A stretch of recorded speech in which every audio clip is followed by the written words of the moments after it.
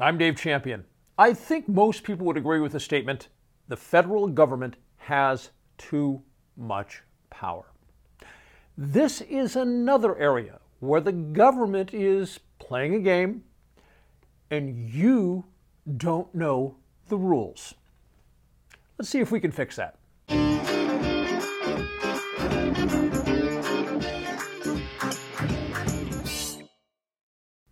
In order for the federal government to act, the federal government has to have something called jurisdiction. And I will tell you that while the states have something called general jurisdiction, the federal government has, and you probably remember this from junior high school in your civics class, it is a government of limited powers. Then we have to factor in that the Supreme Court has expanded or modified what we might believe the federal government's power should be based on the language in the Constitution.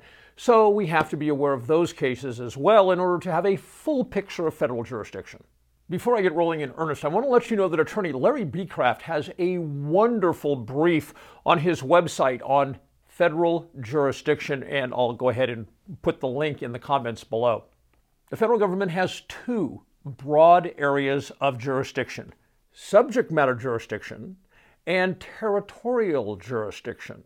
Subject matter jurisdiction is derived from the points in the Constitution, the provisions that grant the United States government power, and that grant, of course, came from the states of the Union when their representatives crafted the Constitution and said, okay, we the states have all of this authority, and we're going to establish this thing called the federal government, and we're going to vest it with these particularized authorities and no more. That is subject matter jurisdiction. The Constitution vests the federal government with a second type of jurisdiction, and that is territorial jurisdiction. That means any place over which Congress is the sovereign, the federal government has complete jurisdiction. These are places, for example, like Washington, D.C., federal possessions and territories, Guam, American Samoa, Wake Island, places like that. These are places that are under the exclusive legislative jurisdiction of the United States. I'm confident you already know this, but just for the sake of completeness, the states of the Union are 100% not within the territorial jurisdiction of Congress. When we say that Congress has too much authority or too much power, how does Congress put that power into play? Well, of course, Congress does that by legislation, which is then carried out by federal agencies.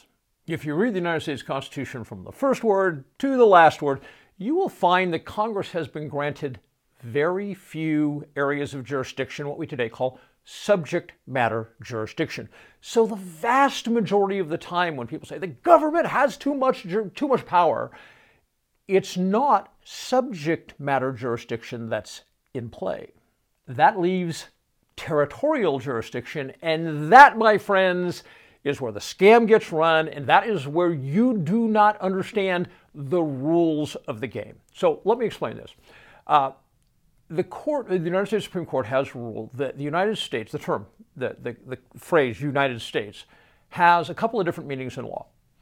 One of them are the possessions and territories over which Congress has exclusive jurisdiction. Now follow me on this. The decisions of the court, and there are several of them, I'm not going to get all into the specific language of them, but the takeaway message, the legal landscape today, the constitutional landscape, is as follows. When the United States government is legislating in its capacity as the federal government, having been granted powers by the states of the Union, and is legislating on its subject matter jurisdiction that may involve the 50 states, the Congress is restricted to those powers enumerated in the Constitution. But when legislating for the areas where it has territorial authority, the opposite is true. The Supreme Court has said it may do anything it is not specifically restricted from doing. So you have one which is totally right and proper in the kind of the form of government that the Founding Fathers established. And then you have this other one, sanctioned by the Supreme Court, that says Congress is essentially a king, almost damn near a dictator, when it comes to legislating for the areas over which Congress has exclusive territorial jurisdiction.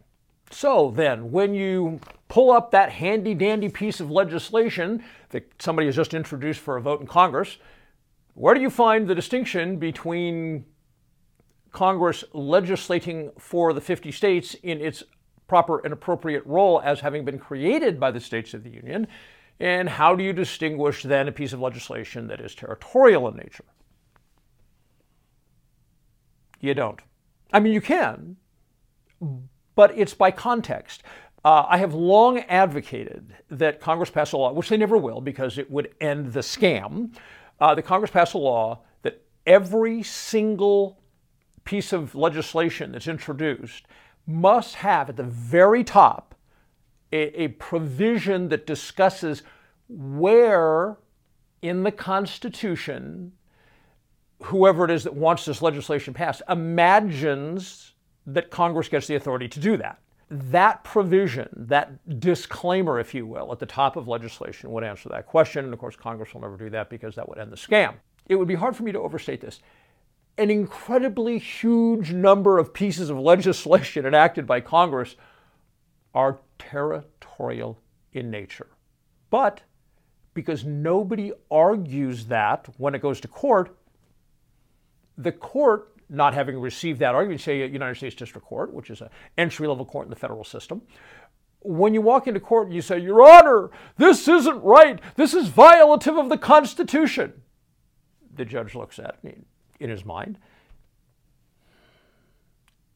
this guy's an idiot. No, it's not. It's territorial. But since he didn't make that argument, I'm not going to address that argument. And I'm going to say, boom, yeah, it applies to you because you didn't make the correct argument. That's how courts work.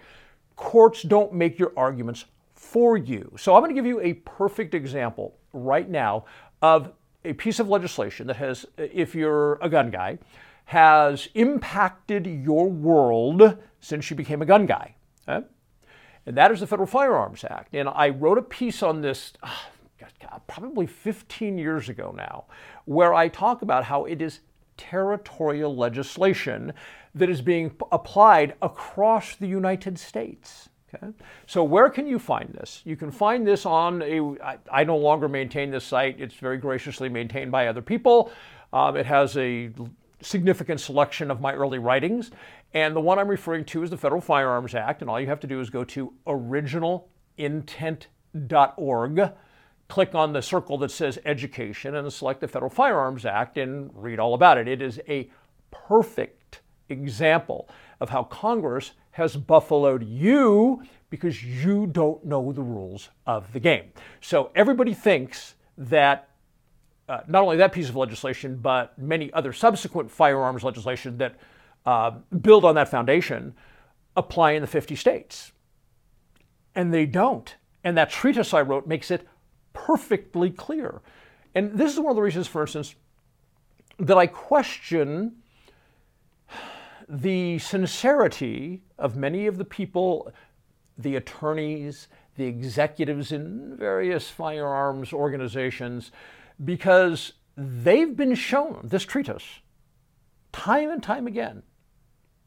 They have no criticism of it because it is 100% factual. But instead, when somebody says, look at this, what are you going to do with this, Mr. Attorney for, fill in the organization name, what are you going to do with this? Look, tell me what? And a 40 or 50-year-old attorney essentially does the attorney version of la la la la la la la la la la la. Okay? They don't want to get into, for whatever reason, I leave that to you, they do not want to get into the issue of territorial jurisdiction for federal legislation. And that is one of the most significant problems with the government, the federal government, exerting what we consider to be undue influence. It's not undue power. It's just geographically misapplied to you and I, okay? Rather than being limited to where it truly belongs. Now, I decided to do this video because this subject has reared its head once again concerning the income tax. I've seen people in the various postings start to talk about the fact that the income tax is territorial legislation. And as you can see from the earlier part of this presentation, that's a real thing, and it is a real problem. And another real problem is people trying to characterize the income tax as territorial. It is not. It is subject matter jurisdiction. The Founding Fathers specifically gave the federal government the authority to impose an income tax. The only difference is what they envision, they don't use the word income tax, it's just an indirect tax. And you can find out all about that here. But the founders didn't have a problem with an income tax per se, but if you had spoken to a founding father and said, can Congress impose an income tax? Sure. You mean an indirect excise? Yeah, absolutely. So they can impose that on the citizens of the states of the Union? Absolutely not, would have been the answer. And Congress hasn't. It doesn't really matter whether we're talking about firearms, environmental law, income tax. Misunderstanding the difference between subject matter jurisdiction and territorial jurisdiction is a huge problem. So, in terms of the income tax, stop with the territorial argument. It is non-factual. Okay? If you read this, you will find out it's subject matter jurisdiction, and you will find out that rather than what most Americans think, which is, it's gigantic and embraces everybody, it's actually very, very small and embraces just a very few people. Okay? So the founders built the Constitution, and that's what Congress actually did. The only reason that people believe otherwise is there's a pervasive false public narrative about it. Once you learn, that goes out the window. So I guess the point I'd like to make in closing is, if you read this, even though it's about income tax, you will learn a lot about how the federal government plays the jurisdiction game and plays other legal games. And the great thing is, you can take all the lessons you learned here, and then you look at legislation across the board and you go, ha! No, can't fool me again. So if you want to get your hands on a copy of this, which will free you from the income tax and educate you about a whole lot of other federal jurisdiction issues so that you can never be fooled by the federal government ever again, just go to drreality.news, click on that, hit the buy button. All right, guys, take care. Bye-bye.